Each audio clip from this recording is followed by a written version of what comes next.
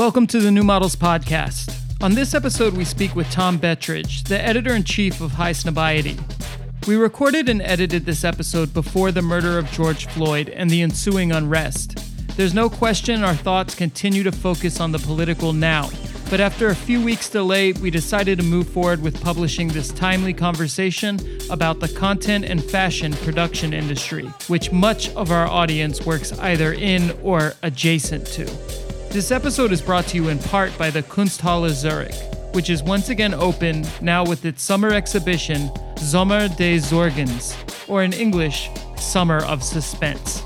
The show is curated by Daniel Baumann and Matthew Hansen, and it includes the work of 42 Zurich artists. The idea is to have a series of no-openings or non-openings, which will happen every Tuesday, Thursday, and Saturday through July 11th. The entire show is on view through August 30th. If you find yourself in Zurich, definitely check it out. Kunsthalle Zurich has a history of really interesting programming. Prior to this exhibition this spring, they had a Gilbert and George show on. They showed the work of Peter Veckler last year, Ida Ekblad. The big Heiji Shin Kanye West show was at the Kunsthalle Zurich. So they're a great institution to have on your radar in any case. But if you want to get a better idea of what's going on in the Zurich scene, definitely check it out this summer. You can find out more at kunsthallezurich.ch or hit the Kunsthalle Zurich button on the New Models homepage, newmodels.io. Now for our conversation with Tom Bettridge. Let's get into it.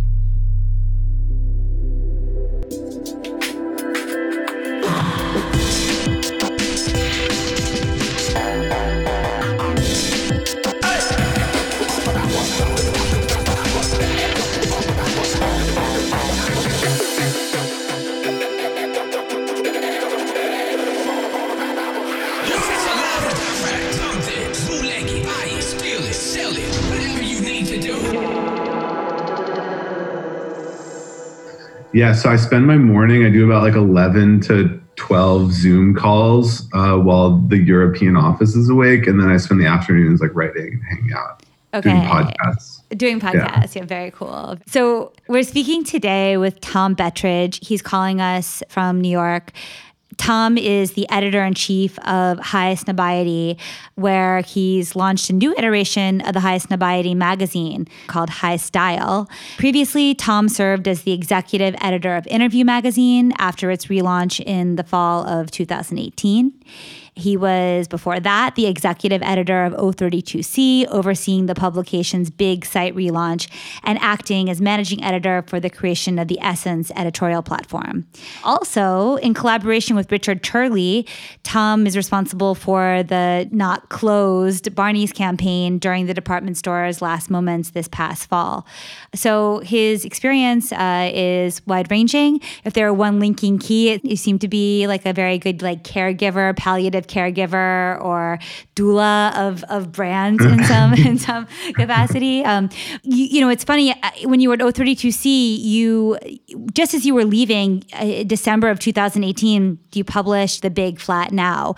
And although that's a couple years old, it feels so prescient. So maybe as like a point of departure, we could just set the scene. Yeah, so the whole Big Flat Now thing, we published it at the end of my time at O32C, and it was almost like a FAQ for all these questions we had gotten, because we had been producing a magazine, we had been producing merchandise, we've been consulting for brands, and we would always get these kind of like eyes wide open questions about how you can do all these things at once. And so in a way, we kind of wanted to just answer that question for anyone who had it, because I feel like for us, and like one of the central theses of the Big Flat Now is that, content is essentially this like big blob that inhales everything in the world, so like merchandise is a type of content, actual media is a type of content, artwork is a type of content. And so in a way, the Big Flat Now is a way of talking about the fact that the form something is, or even when it happened, is kind of irrelevant now,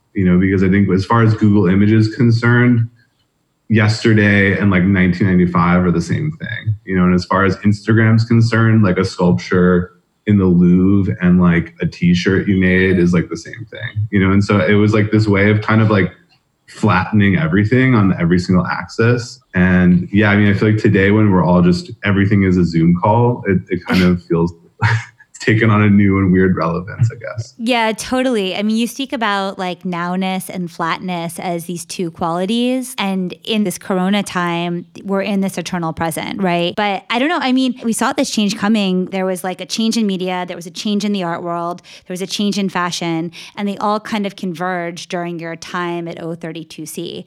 So I wonder maybe like how for you has that prophecy become more true, or how is it mutated into something that's stranger or that has other dimensions? I don't know. I feel like it's almost like it just keeps like leaking further and further out. I think what was strange was the way it was before we wrote it. Like I think when I arrived at O32C in 2014, you know, they had just done this cover with Rihanna, and there was almost a backlash amongst their readership where they were like, how could you have Rihanna on the cover of your magazine? Like, this is the magazine where I go to see someone who isn't Rihanna on the cover. And there was this idea that like avant-gardeness and popularity were mutually exclusive. And I think like, especially in the art world, you know, I studied art criticism at Columbia University, where there's this really old school idea of criticality, or like this idea, this like kind of like 70s idea that if you have anything to do with commerce, you're like tainted. And so I think I see myself more like a parasite, like with this whole doula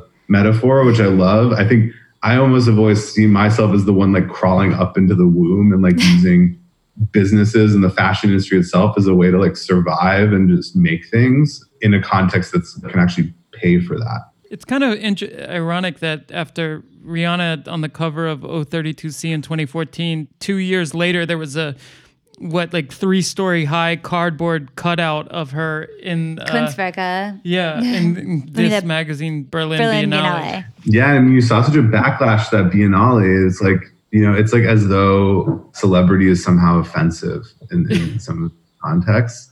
And it was funny because even a year after that, we had Kim Kardashian in like our cover story, and everyone loved it, you know? So it felt like a real kind of like change of the mentality about what those things meant. When I was reading the Big Flat Now, I just read it earlier today, I had this kind of feeling, and it's just a vague feeling. I was like, this somehow reads like Francis Fukuyama claiming the end of history. So like, is there a way to get out of like, I mean, like you defined it so well that maybe that just means that we're at the peak of flatness and nowness.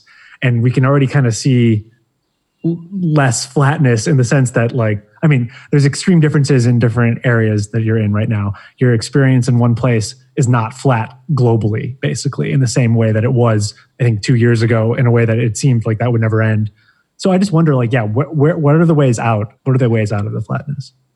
I think, you know, it's a really good question. I feel like the critiques I enjoyed the most of the Big Flat Now was people who said that this was like a dystopian, like neoliberal tract on how we live in like a sort of like infinite scroll of just like commerce and content and culture. And I think that the Big Flat Now, it's a conversation that exists like within capitalism. There's nothing less equal about our economy, even though our culture has somehow been flattened and become super, super equal. There's a kind of weird irony to it. And when we published the text, we actually asked Jack Self, who's an amazing critic who I admire a lot, to almost like troll the text we made within our own magazine. In his text, he talks a lot about this kind of irony that in a way, so much equality is happening within how the culture industry operates, but that flattening is almost the exact opposite in civil society. I think we need to maybe like distinguish between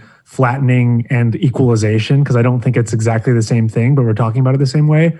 And I also think like the flattening, I mean, I read it as a little bit of a dystopian text, I have to say. That was my first impression. I was like, is this an endorsement or just a description? Because it seemed a little bit like a celebration of it. But I mean, this is like very classic New Models complaint of talking about the flattening of interfaces in media. And like, I do think that's something to be mourned. The flattening, though, of the online space kind of reminds me of another favorite New Models topic, which is scope neglect or scope insensitivity. It kind of operates in the way that, like, in our cognition, we flatten scope into a sort of homogenous layer that we can understand, so that we aren't 100 times as sad when we hear about a disaster where 1,000 people die as opposed to 10 people die. Like everything kind of in our mind becomes flattened into this sort of uniform scope of abstracted concepts that we're able to handle and make analogies with, etc.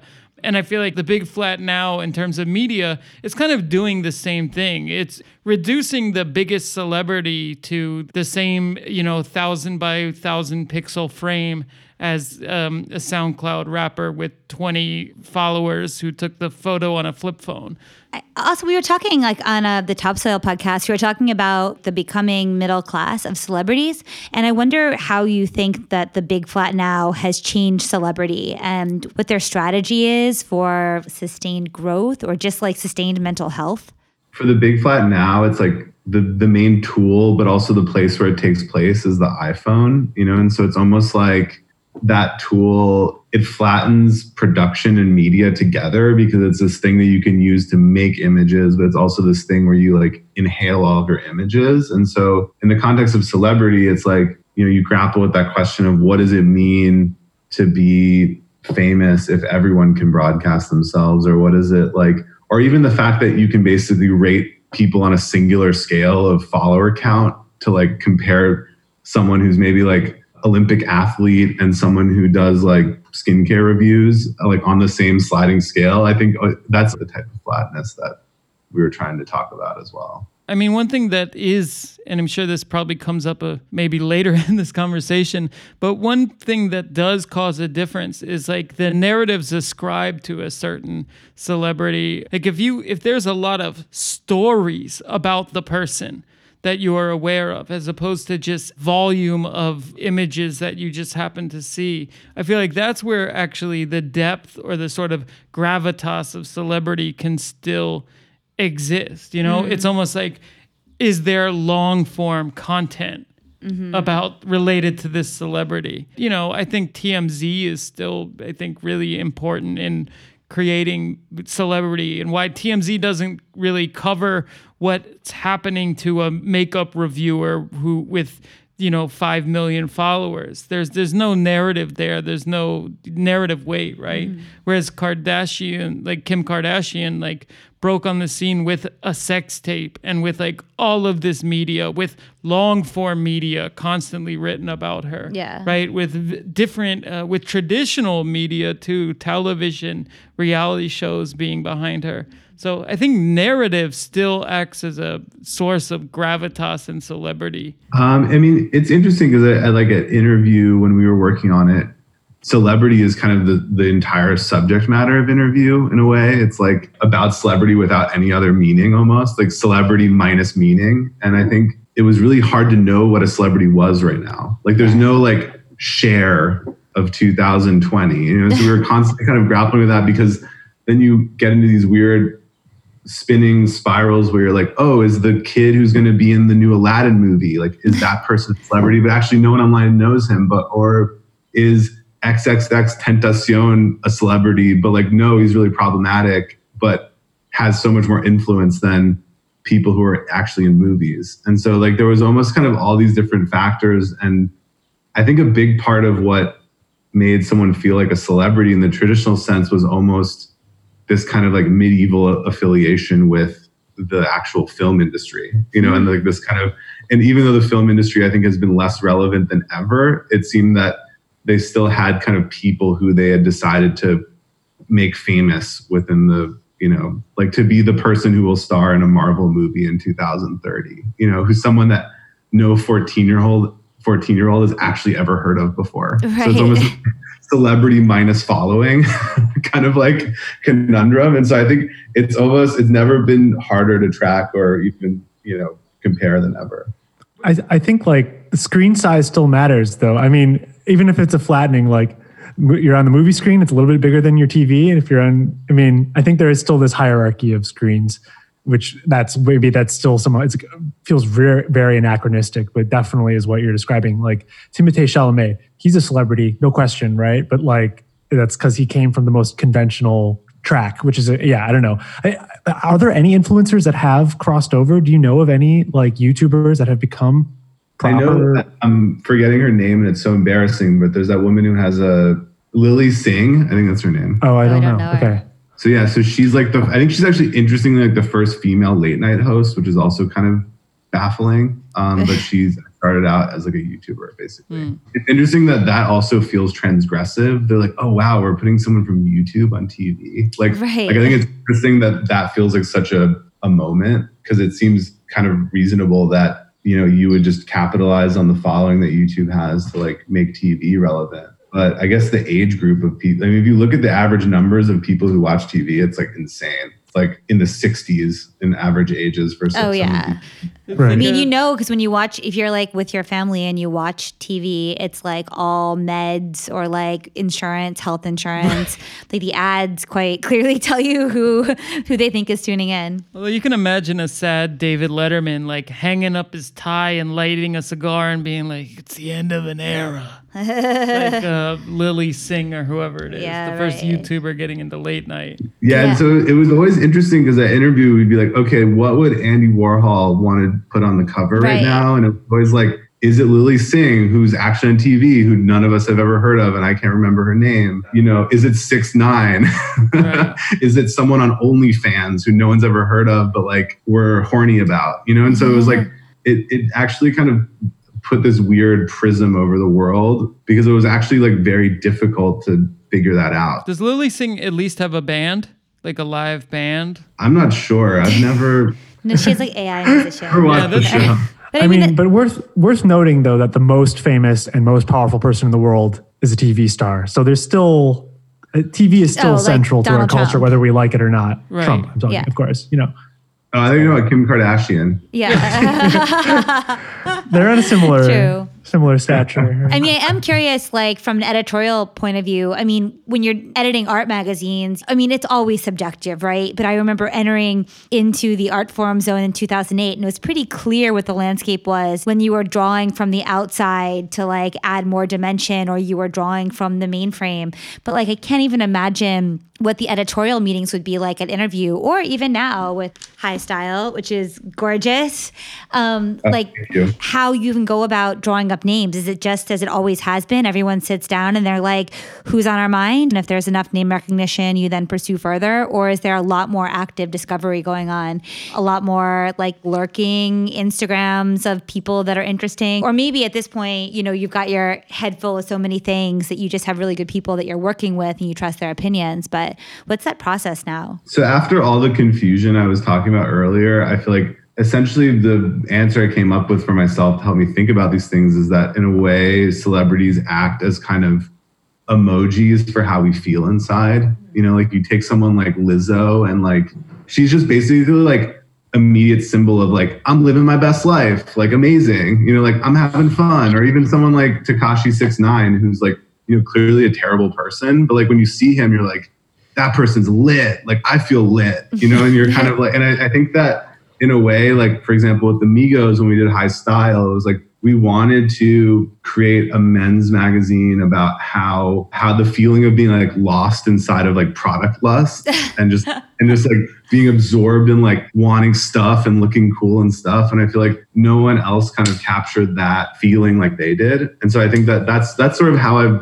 come to think of celebrities in the context of editorial, at least. That makes a lot of sense. Yeah. I mean, when you look at like Cardi's Instagram, you see Offset there just like with 1,000 like new shoes. You're like, you live inside of like consumer land. It's almost like humorous, because then you have someone like Billie Eilish and it's like, she's like, oh, this is the bummed out part of me. You know, so it's like, I like Billie Eilish because she represents the bummed out part of me. And then Cardi B represents the confident, like lit part of me. Right. You know what I mean? It's like, he's like, he created a little like collection of these people. But I was just thinking that I thought like there was a really notable turn in the level of like consumerism that rap is about when they started talking about socks. specifically. Like I feel like there's a lot of like Gucci socks. That's like a kind of accessible. That's like the Fusion line stuff. Are they getting paid like Bacardi party era? Like what's the deal with the socks? Are socks that desirable? Is there a big market for that? Yeah, it's interesting because it's like this. It's this really deep irony because like, you know, even on the level of the socks, right? Because it's like socks are like the thing you can afford from a really expensive brand, but then also like you could say that the fact that you even buy expensive socks means how rich you are or whatever. And I think even though rappers kind of drive so much influence in the luxury industry now, how they're almost not quite insiders yet, or they're like sort of semi-insiders. You know, like you can see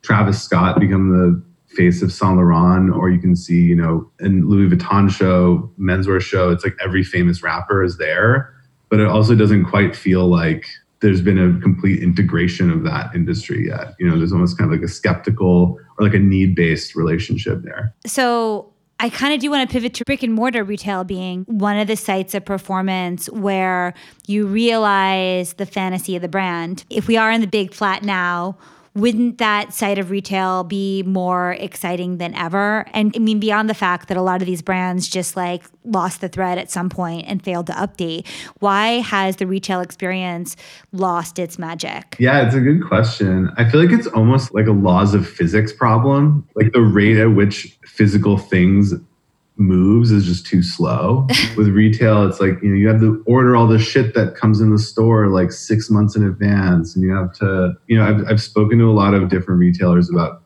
the subject of programming, and I think that's like, I think in a lot of ways that's a kind of answer, is that they need to make it so there's different things happening in the store enough so that you want to quote unquote like refresh the page as someone who goes there. Right. You know, there's almost no reason to go to Bergdorf Goodman twice in like one season, you know, unless you forgot to get the right color of a sweater and you want to get like another one. Yeah, I don't know. It's like that brick and mortar question, I think, is they have to almost make that space feel a little bit more like the internet feels, I guess. I mean, yet like walking around New York, you see all of these kiosk type cookie shops and boxing places and very like social media aware sites in which you can frame your body. And I'm surprised that same effect didn't happen to retail stores. But I mean, I think it's also like you look at Amazon as probably like one of the biggest offenders as far as the flattening effect. Like their retail experience, it's bad by any kind of standards. I mean, I can't imagine shopping fashion stuff on there. It seems like there's such an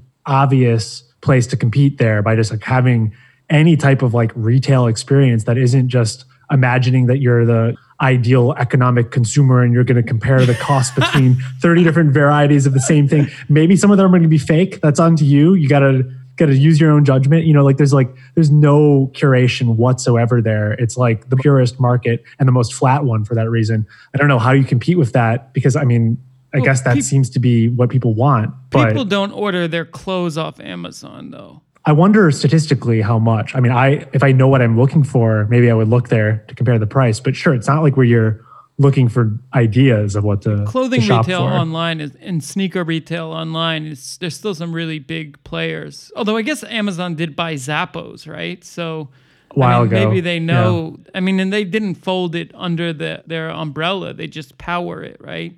I mean, the funny thing though about Zappos specifically though is like their shtick was not about expertise about shoes. It was just like customer service being the focus of it. Like I went to the headquarters there. There was no shoes anywhere. It was not part of the culture. It was like a complete afterthought that it happened to be about shoes. Zappos is such a weird anomaly. I don't understand exactly why it exists still. I don't think it's solving the same problem. Like are shoes that much different than books? Or, you know, it's like this kind of... It's so bizarre. And it just feels like they bought it and like kept the founder in some weird silo. They didn't want to give him too much power. I don't know. With luxury retail, I feel like, and I would think about this a lot at Essence because, you know, I was making content for their brand and I always like to imagine who the person I'm speaking to is. I would often, when I was there, imagine like, okay, I'm around 29, 30 years old. I work at an ad agency, maybe even in consulting, and I want to get a Yohji Yamamoto thing as a treat, like delivered to my house in a box because I'm actually never not working during the hours when the store is open. And I feel like that reality of like almost the erosion of like leisure class is also why luxury retail is closing, is that I think people who can afford that stuff maybe don't even have time to go there in person. You know, that also could be part of the problem, I think. But I mean, big department stores are closing, right? But I mean, are smaller luxury retail stores closing too? I mean, I always thought of them though mostly as being supported by whales, right? It's like they stay open all week and maybe like nobody really buys much, but you know, always at some point someone comes in there and spends $200,000 in one go, right? That's always the model I thought existed, in that they need to be there to catch whales. Yeah, I mean, I think you're probably right. I mean, I don't have the data to back that up, but I'm pretty sure experientially that's true. I also feel like there's not really that many whales in a city like New York anymore. You know, it's not like if you go to Harrods in London or something, you just see like tons of like people with like these like fuck you Bugattis like parked outside of the store, like probably spending like $200,000 inside or something. And I just don't even know if New York is really even that city anymore. It's almost like a middle management financial services city, you know? Yeah, it's interesting. So. That's true. But like back to that question of the site of transformation, where is that happening? Or is that happening in the magazine and then that's enough? Like where is that happening? Or do you think maybe also this is a place to speak about, for the past 20 years, young people have been very anti-consumerist, and you're proposing that maybe there is a bit of a shift there, that they're actually kind of into consuming again? I don't know if those two things overlap, but. Yeah, I mean, I think it's like, there's almost two sides of the coin. It's like, I think that one founding thesis of the work that I do is that I don't think this idea of like kind of advertising the way it's normally been seen I don't think it even works anymore, and I don't think it's going to exist anymore. Like this idea of creating a billboard image of something, you know, and I think that the future of brands sending messages to people is that they're basically going to become publishers. And I saw that very early on as an editor, where I realized that, you know, in 15 years, it's more likely that I'm going to work for a fashion brand as like their in-house publisher than I am as like editor-in-chief of whatever media company still exists. It's not even about where the society is going, but like how effective things are. Like, I don't think anyone really sees like a Calvin Klein billboard on Houston Street and is like, like I should buy that, you know? And even if you can, it's so hard to measure it. And so I think that people making articles for you is just to become clear that like that's really how you can make messages as a brand in an effective way. I mean, it used to be an ad wasn't enough to create the world. So they'd create these stores and they'd spend a lot of energy making like a Ralph Lauren store, or making Colette, or making Dover Street Market, or whatever, famously Nike Town, right? And then I guess for the various reasons you've outlined, people stopped needing those sites, and then the place of world building has become a diverse portfolio of general content production across different platforms, and that's how it's established. Yeah, no, and I think especially with larger brands, there's like this baby step. They're still in the baby step phase of that. You know, like a lot of people haven't figured out how to have an Instagram account as like a big fashion brand yet, because it's a different pace. It's like you used to just make 2 or 3 campaigns a year, and then you would like have that one really expensive image kind of say everything and be in a magazine. But now it's like you're reacting multiple times a day. It's almost too much like being a human. It's like doesn't pass the Turing test, you know, like what does Goyard have to say 5 times a day? Right. You know? like it's kind of, and so I think that's like a little bit where publishing comes in, because it's like, I think basically editors are designed to just talk and talk and talk and talk. And right now, are you producing September, the High like series? Could be High Style, High something else. Is that's biannual or? We are quarterly, but because of production, it's going to do the next one in the fall. Right. Instead of publishing one in the summer, because there's just too many logistical challenges to producing everything. I mean, I was impressed that Artforum did a really nice May issue. And like, I guess for Artforum, it's a bit easier. You talk to everybody, all these artists, and ask them how they're processing this time. But when it comes to fashion, how do you solve that public sphere problem? And what kind of outfits to make for your like Zoom screen or for your Instagram Live? Or like, where does that public sphere, where are the outfits being deployed? I feel like everyone, in a way, what we're doing right now is not too dissimilar from the quote unquote normal world. Yeah, because it's like, how much do people really spend that much time together? You know, and I feel like almost like when you look at like street style outside of fashion shows, it's like that's happening in real life, but it almost exists for being an image. There's a weird irony to it. I think for me, like one of the reasons why I didn't want to kind of like force a magazine this summer is that I didn't want like to make images on iPhones and with like Zoom screenshots.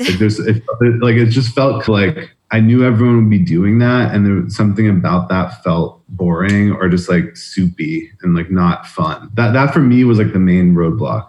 Right. Do you have any sense of how retailers are thinking about this or how brands are thinking about their seasons now? I wish I had more visibility. I've definitely been speaking to a lot of different brands about it. I think it's mainly kind of a wait and see thing. Right. And I think that there's this kind of collective habit everyone's had of doing things the same way, like having a fashion show in a certain way or having like, and you kind of can step back and say to yourself, wait, like, why do I even do that? Like, what is it? Like, do I have a fashion show because I want a bunch of famous people to go to one place and like take pictures? Maybe we do something else that does that, and you kind of are forced to think about what you're actually trying to do rather than the actual thing itself. Right.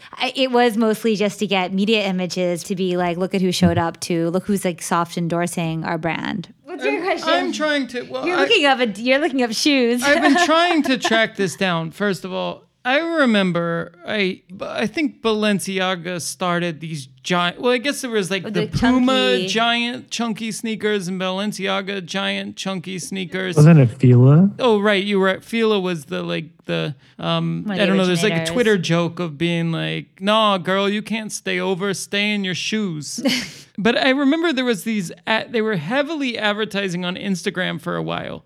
These massive sneakers that look kind of like Balenciaga, and they were expensive. And then I saw a whole bunch of like bloggers and other people wearing them. But I just realized like there's a fast fashion element and a sort of like ability with a certain amount of seed money to just deploy a product and blow it up and then probably just move on. And I mean, I wonder if you see, Tom, if you actually think that brands in themselves could be losing power to just an overall idea or aesthetic that just has to be deployed as effectively as possible and with the right amount of attentional currency. I feel like the thing that doesn't work now is kind of like individual genius. Like if you look at like fashion of like yesteryear, it's like, oh, like there's this genius, weird guy and he's going to come up with something and that's going to be the thing we all like. But I feel like if you take the big shoe, I feel like the big shoe is a feeling that's out there in the world and then you kind of find it and you capture it. That feeling of like, oh, I'm a 12-year-old wearing like a big dumb skate shoe and I don't give a fuck about anything, but I'm kind of cool because I don't give a fuck about anything. And so you just like go out in the world and you like throw a pokeball at that idea and then you make it fashion, and so it's like almost kind of like it's more empirical than it is like some French guy sitting in an atelier like coming up with the idea, on his own. I think is like the kind of... Yeah, I mean, it's just brands looking at memes. It's like the Virgil Abloh approach of just, identifying the thing and then putting quotes around it, which is kind of an honest expression of what you're saying, Tom. Like less than like the genius with his sketch pad and his watercolors making the new hemline or whatever. It's like, or yeah, I guess Dan right, like meme, finding the like mimetic core and being like, I'm putting quotes around this because this is the thing that feels like the expression of our moment. Yeah, and I think with like, for example, Virgil and something him and I have discussed as well is like, in a way, like the codes of that brand are designed for like the small screen. Like you have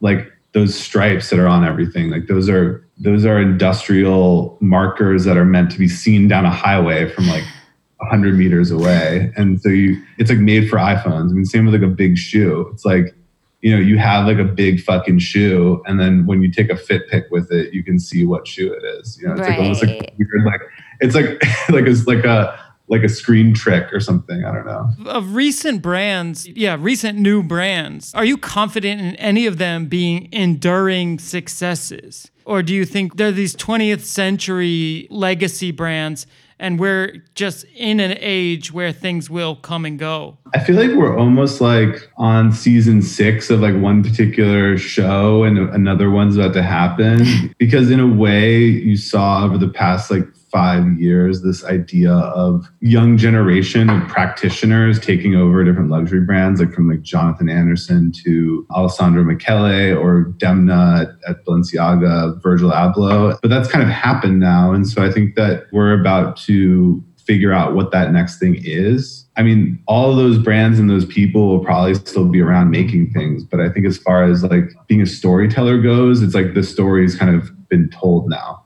Yeah. That makes sense. So last year, spring of 2019, you wrote a piece for Spike Art magazine titled Dark Arts, Notes on Fashion, Content, and Magic, where you lay out how screens have placed art and fashion on the same plane. In the zone of screen space, an image is just an image. When you penned the piece, you were responding to art and luxury fashion's recent surge in mass appeal, and also the unsustainability of this position, given how these industries are structured. In the years since, we've seen the big A art world atrophy as real-world events make art world art seem quaint by comparison. And we've watched fashion, in the form we once knew it, come off the rails a bit too. Before this recording, Alex Scrimgeour, who's a friend of the pod and a longtime art editor, Alex and I were talking about your piece, wondering how, to your mind, the narrative might have evolved since it was published. I'll read a brief quote from the piece for context. What we both felt tired of was not the industry's newfound place in the mainstream, but rather its obvious inability to remain there. Art was not bought by enough people. Furthermore, artists did not produce it fast enough. Its refresh rate was too slow.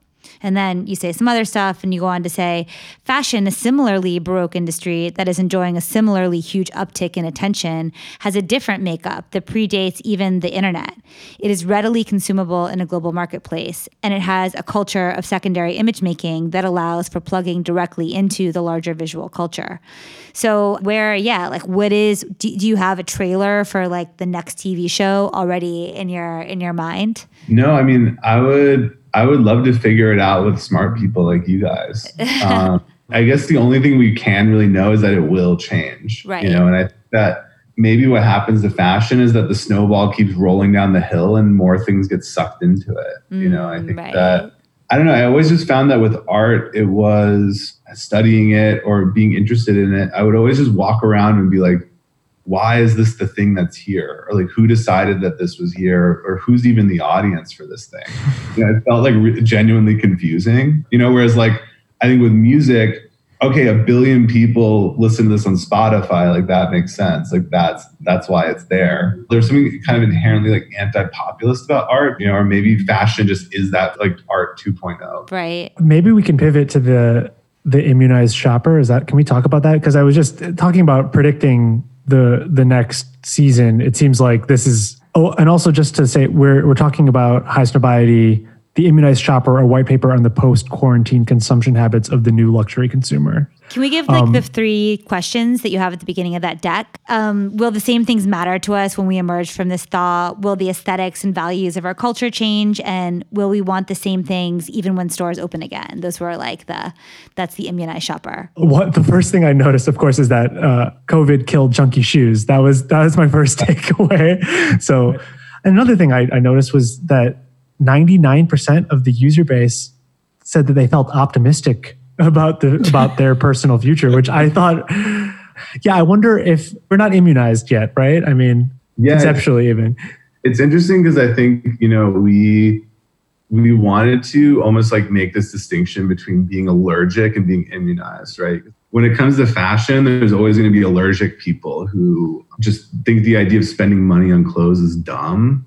But I think with like this idea of being immunized, it was almost like, like I was susceptible to this kind of branding, and now I'm realizing that it's superficial. Or like I still want something nice, but it's like my sort of tolerance has become higher. Because I feel like what we did hear from people is that they still cared about style and buying stuff. They just didn't want to have like a giant logo on their t-shirt, or like a big shoe. And it was funny because like this weird thesis we had going into that project was looking at menswear from 2010, 2009, right after that recession. Right. And, if you go to Highsnobiety's articles from 2010, like it's like boat shoes and like nothing has a logo on it. And it's like Japanese raw denim and like all this stuff that like has no markings, and you have to think that like 5 years earlier it was like Paris Hilton, Murakami bags at Louis Vuitton, like that kind of era of style. And so, I mean, Normcore was 2011, right? When it was coined. And that was obviously, they were describing something that had been a trend for at least 4 years already. Yeah. But I just feel like, okay, like literally the definition of a recession is 2 quarters with negative growth. Germany is officially in a recession now. Okay, because it is the second quarter. Anyway, I think there's a good chance that like we are going to see lumberjack clothes. I mean, I would like to see this again in 6 months, 8 months next year, because there'll be more antibodies to. I bet the optimism will also change, because you have to imagine we did this poll like 2 weeks in where everyone's like, oh, like I'm doing a yoga class on YouTube now. And like, Right. Great. But they didn't realize that like, I mean, it's an interesting snapshot because it is from April 16th, I think. So even now, that's the like poll pretty. we did like late March. So it was Okay. like 2 weeks in. Yeah. I mean, with these white papers at High Snobiety, it's, you know, we originally, before this one, we would spend 6 months on a white paper, and it was like a huge project. And now we're doing them about once a quarter, even less. You know, I think you need that kind of agility in order to be able to keep up. And so, you know, we started constructing this poll, you know, maybe a week after our office closed, with the intent of getting it up in like a couple of weeks. And that's also something I think is really freeing about editorial projects in general, is that they're so iterative. Like you just write it on internet and it just can kind of disappear. And like, you know, you can experiment a lot. But yeah, I'd be curious to even just ask these exact same questions to our audience like tomorrow and see how it's changed. Because I bet. Right. Because I also wonder if people are like, people mentioning like, oh, Uniqlo's making masks. I'm pretty sure like that low hanging fruit virtue signaling is not going to cut it pretty soon. And I wonder like what are brands going to actually start doing to really signal some kind of pro-social message? Yeah, I think what I found really interesting about these results, and I hadn't expected, was that it wasn't like a cool thing that brands had done all this stuff. It was almost like expected. Like if you didn't do it, you were like the virus, you know, like, or like politically incorrect. And I find that so interesting that a young shopper almost expects altruism from the brands that they work with. Because I feel or at like least that's a performance of it. Yeah, Right. Especially because I feel like I'm almost on that generational cusp where you learn, like I learned about fashion basically watching like Sex and the City, you know, where it's like was a thing for like unapproachable kind of mean people who were totally unrelatable. And it was this idea that the company Fendi that made that person's bag should be like making a mask for a doctor. Like I never would have made that connection in my mind like 15 years ago.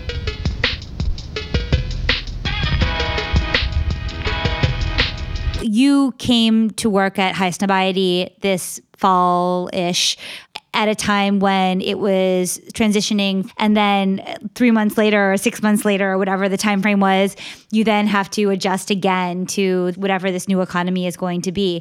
Can you speak a little bit about how you're thinking of a magazine differently, and how specifically, like what opportunity you saw in taking High Snobiety from its earlier iteration to what you're driving towards at this point? Yeah, I mean, my thesis going in was that, you know, all these things that the brand had covered before I got there, like sneaker culture, Japanese streetwear, skateboarding, you know, like those were all kind of niche things, like when the site first started.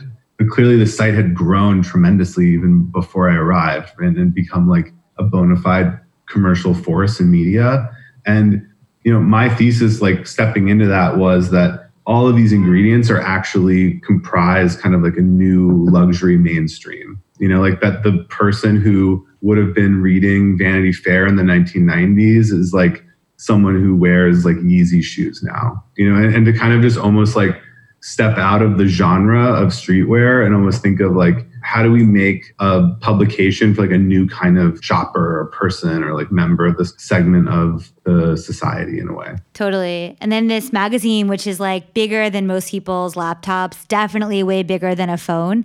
I forgot the format of this is like, I don't know what the technical format, but it's like the old interview. It's like big and luxurious. And when you look at it, you're looking at products at a scale that Big screen. It's like really big screen, but you can also like you flip through and you feel where the print is. And like, it was nice to feel this object that really existed as not screen space. I really hate like coffee table magazines, is what I like to call them. Like this. So for me, it was like the bigness was really important, but also like how cheap the paper is. Right. Was also like this idea Not that precious. it's huge, but it's also made on like People magazine paper stock almost was that to me was like part of the idea, because I think that floppiness creates urgency or indicates that this thing is news. It's not this like precious thing that is in a magazine that comes out once a year and is like too monumental in a way. Yeah, like I love how shitty old issues of Interview become. Like they almost like disintegrate, which I always enjoyed when I was working there, like looking through the archive. Totally.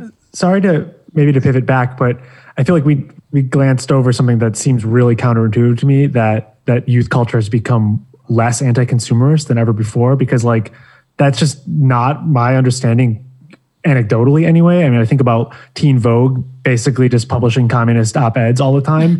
And just in general, the TikTok memes, I mean, maybe that's a niche and I'm just like hyper aware of that and that's not the mainstream, but where's the evidence for that? In my opinion, I think this idea that being into brands and like being radical is different no longer exists in a credible way. I feel like that's a very Gen X idea that no longer exists. It's like a countercultural teenager of yore like would have never even wanted to look at Teen Vogue because Vogue was like evil or something. Of course. So that's in a way like the way I look at it, because I think it's almost kind of like this idea that there's some kind of conflict between being interested in brands or fashion and being like political. I think it just feels very irrelevant to me right now.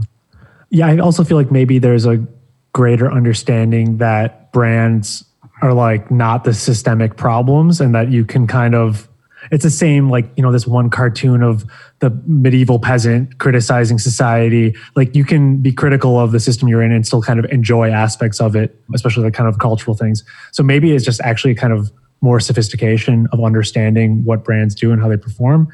And maybe kids just get that more intuitively so they don't seem like those are counterimposed. I do still think like probably like anti-capitalism is bigger than ever, but it's just not expressed through like avoiding wearing Nikes like it was when I was a kid, you know? Yeah, it's interesting because in a way it's like capitalism and consumerism almost become two different things. Yeah, I mean, well, like luxury, we have the rise of, you know, luxury communism as, at least as a meme, if not an ideology. And of course, like there would be a place for luxury brands of some kind there. Maybe they wouldn't perform the same thing, but and financial capitalism has scaled up between the 90s. You thought you still understood how money worked or like how the market worked. And then something strange happened in the '80s where like it jumped a few valences of magnitude.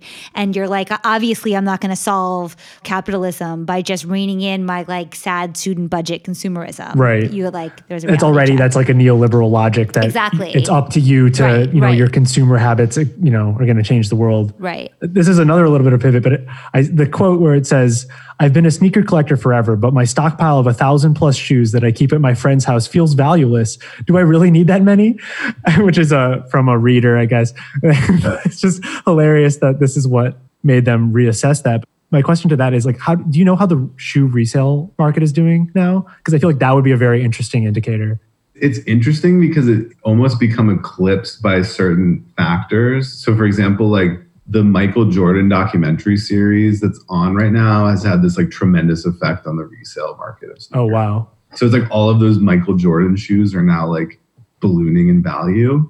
But I actually say that resale is an interesting thing because it's almost not a great indicator of the economy, because selling your stuff or buying things secondhand is almost like part of like a more frugal way of being. So, but I don't have any direct numbers on that, unfortunately. I will like in a couple of weeks though, because we do work with like sneaker retailers to kind of report on these types of things. What's the big, what's it called? StockX? Yeah. Right. Okay.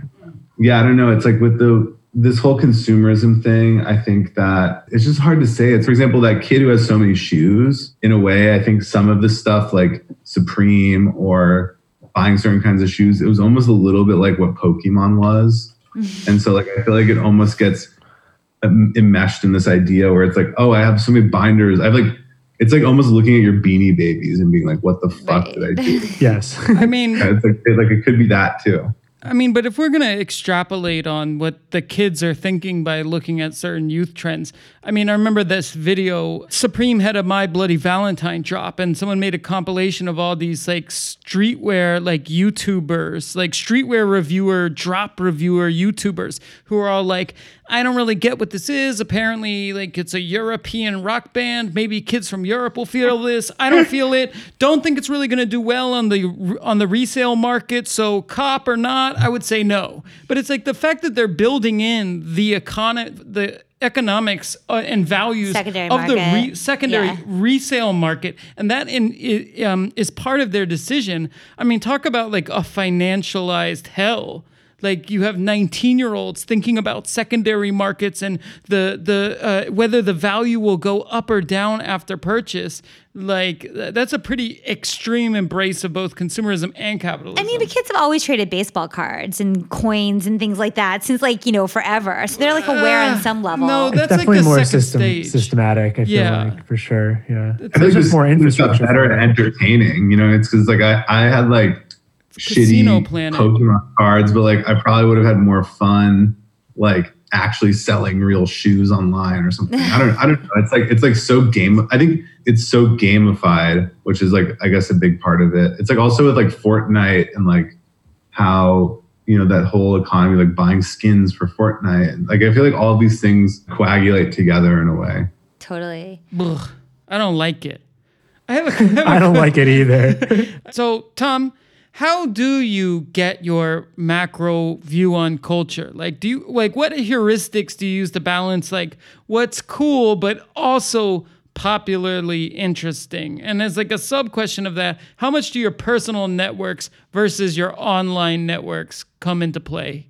I'm a huge Luddite, to be honest with you. Like I've kind of operate parasitically with my coworkers and my network. Like I don't even know where to find out things online. Like I don't know how to use Reddit. I don't really read the news online. And so I have like a group of maybe 50 or so people who I email on a regular basis.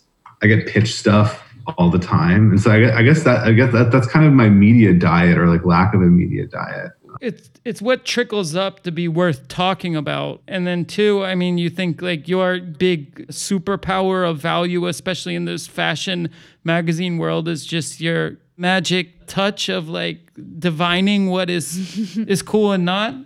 I think of it almost more as like packaging, because it's like, I think oftentimes everyone's talking about the same thing, but I think what I often enjoy doing is sort of looking at, the data that we get in a setup like this and being able to understand topics that are engaging to people, and then coming up with ways to like, tell another story about that thing again. Where it gets really fun is not where you're just coming up with stuff, but like where you're getting that instant feedback from a huge group of people and you can kind of adapt to it. What are the names of those? I know there's companies. I know Vice uses one. It was mentioned before, but like they actually do like natural language processing and sentiment analysis to understand what the trends and people and et cetera that actually people on a mass scale are talking about. Do you get that data and those things? Like, I'm not sure exactly what they do, but we definitely do things like A/B testing. Like you'd be surprised how much information you get from just looking at A/B testing something like the thumbnail image on an article.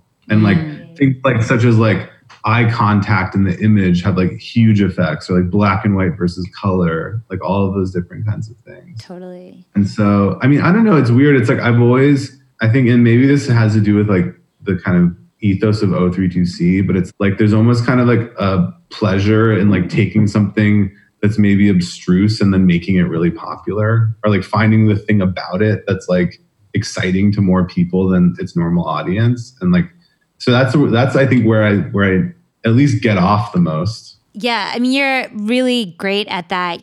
I don't know, when people also talk about like the value of like an art history degree, it's actually pattern recognition and learning these historical narratives and how to read images and to read sentiment in images. I think that it's like actually quite an important skill right now. I have a question that I'm going to start asking, I think, every one of our guests, but do you think your job could be automated? And how long until it could be automated? I feel like you could probably get my job done with a robot, but it would be like in a much less cute way. Right. That's like going to be the decisive. Like as much traffic to High Snobiety as I get or more if I were a robot, but like it would look like shit. Right. I don't know. I just add the je ne sais quoi to like doing the same thing, I guess. Right. Should we do a quick shoe review? So let's go rapid fire. Let's do rapid. Okay, so the first is from Hamzat, who has Yeezy model in general, but specifically these two. So at the top is like a white Neon Genesis Evangelion, like future Croc one-piece molded shoe, and the bottom is some minimalist one-piece boot. I don't know what that is though. So the below ones, I'm not super familiar with. The above ones, I find very fascinating. I think they're kind of modeled after this other shoe by Merrell called like the Hydro Mock, which is like a kind of like, it's sort of like an activewear Croc made by this like hiking company like Merrell. It's almost like a modernist shoe. It's like like an Italian futurist Croc. Keeping on that tip, sort of, there are a lot of Birkenstocks, classic Birkenstocks that showed up in our feed, including the good old natural, like hippie style. Yeah, the Boston, I think that one's the Boston, called. Right. And so we have them in the classic nubuck or whatever, and then also in the nice medical white leather. I think exposing your ankle / heel has become like a big thing. There's something kind of like, it plays with femininity or leisureliness in a nice way. I think Birkenstock is definitely a brand. We worked with them when I was at O32C to make a kind of like clog. And yeah, there's something just kind of timeless about Birkenstocks. Is there ever an inappropriate time to wear a Birkenstock? Funeral. Maybe a like CPAC. What if you wore kind of pass as like a conservative? They'll definitely think you're some kind of crunchy like Bernieite if you're back in Boston's, I think. What's your take on it with Italian futuristic mountain sneakers? What's your take on La Sportiva? So I discovered La Sportiva because I had a meeting with Ralph Lauren once, and he was wearing watermelon colored pink cable knit shirt, a green polo shirt under with the collar up, and like drop crotch sweatpants and a pair of La Sportiva boots. Wow. And they looked really cool. And I was like, what kind of shoes are those? And he was like, they're called La Sportiva. Cool. I have La Sportivas. Exactly. They do look both very like 90s rave and very technically oriented. I love shoes that kind of like convey the extremity of what they do. Or that like this red and yellow danger, and it's like we're like, you know, it's kind of like woo, like you're in action, like even if you're not doing it. Like I love that. I love those moments. It's almost like they're in drag as what they do or something. That's that extra layer. Yeah. That's totally true. Slides and socks this summer. I feel like the slides and socks is like past its moment. I think. And, you know, living in Berlin, I don't know. I wear slides and socks at home all the time, but I still just think of them. They still just make me think of like jail or like gangbanger uncle. Yeah, or like I love this expression, like a hot couch. Like I feel like this is like a hot couch. Hot couch. I love that expression too. Yeah, it's like someone who has like is playing like a Sega Dreamcast and like with like bong water spilled on it. Like that's what. Definitely, that's the vibe I get when I see you. We had you guys should have joined. We had an editor Zoom call about sandals, dad sandals, like a week ago. I think I was trying to push like jelly sandals, like the ones that like 5-year-olds wear. Yeah. Oh yeah, definitely.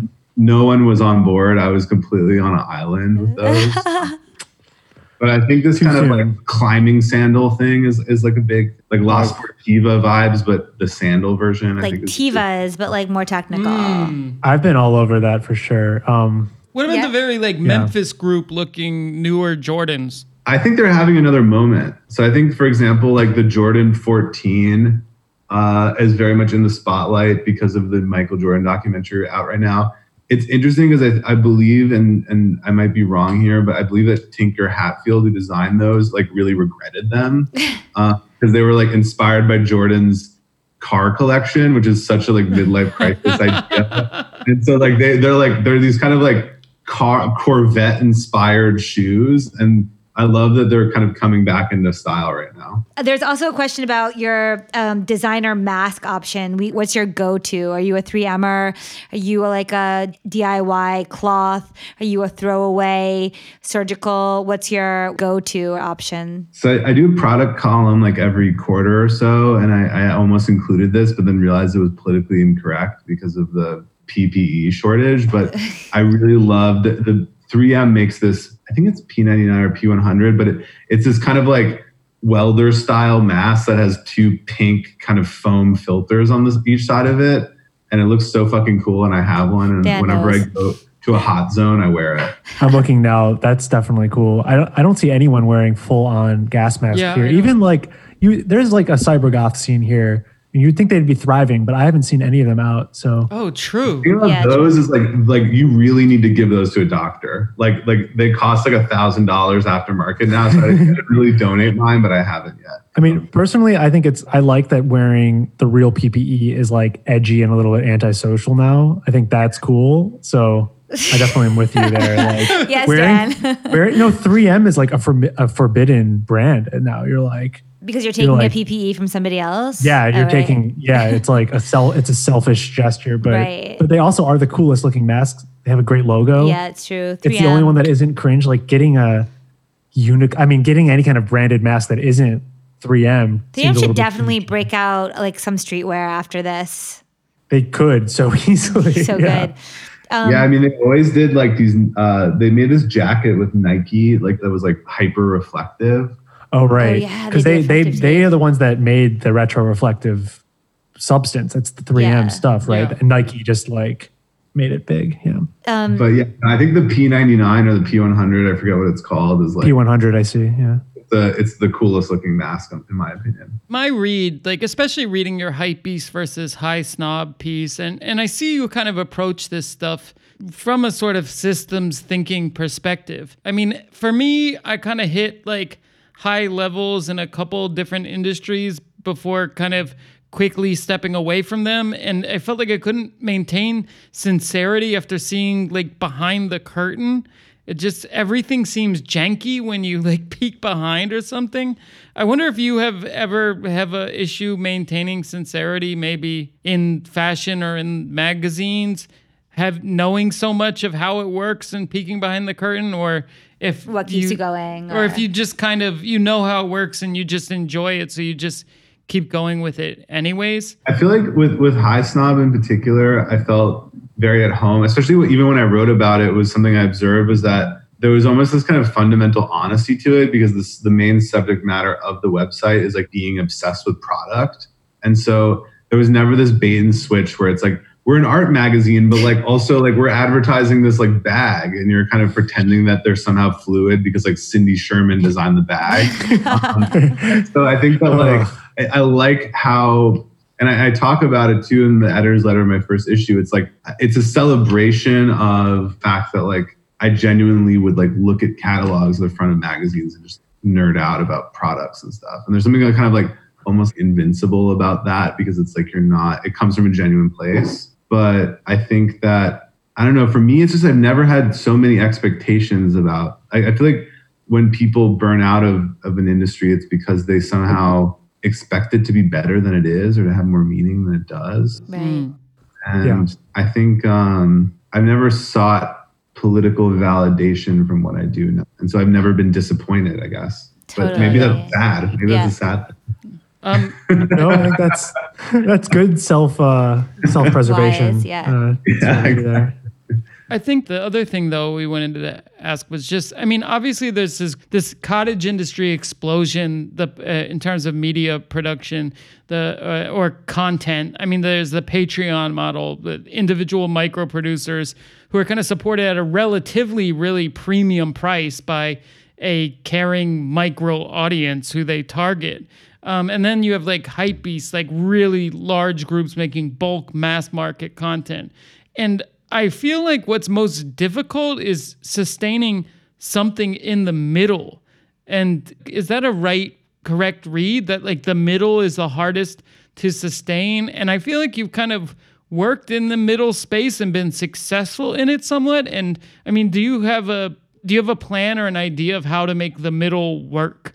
Yeah, no, it's a good question. I feel like the big end is tough because in a way it's like it's like you inherently don't have a very deep relationship with people in terms of engagement, and that's why I think like podcast is such an interesting media because, let's say this podcast has like, I don't know, 10,000 followers or whatever, and another CNBC has like, 100,000 people watching it, or Hypebeast has like maybe however many millions of unique visitors a month. But it's like you guys are like living inside someone's head for like an hour every week or however often you do this podcast. And like, I think that hour is so much more than accidentally like going on an article about something for like 2 seconds and then leaving. Like a lot of sites that in the industry, like their average time on site is like 35 seconds or something. Right. Oh, right. Like you're almost like driving down the highway, just like passing it. It's almost kind of, so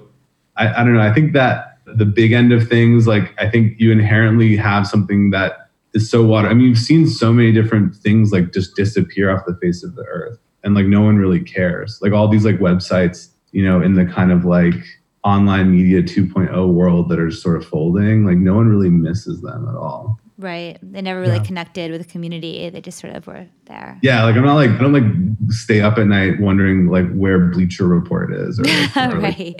I don't know. It's kind of, I think that, I feel like, I don't know what you guys do. You have such a strong following. You can monetize that in different ways. And I feel like creating a slightly more mass version of that, I think is like a recipe that is interesting to follow, like that middle path. I mean, needless to say. Sounds like we should lean into the parasocial. The parasocial, That's right. our biggest. Yeah. Exactly. I got one last question. Like the sneakers that like the streets are fucking with in New York, does that still operate outside of the blogosphere and whatever platforms are saying this or that is hot? Because I always feel like what people are wearing in like Harlem or like the Bronx is like always particular and almost like a very local oriented hot shoe choice that probably still runs on sort of like high school cool guy networks and like whoever's like the older brother who's like streets famous. Yeah, I couldn't agree with you more. I used to, so it was funny because even before I started at High Snobiety, I started doing these reviews of shoes on the train called 6 Train Shoes on my Instagram stories.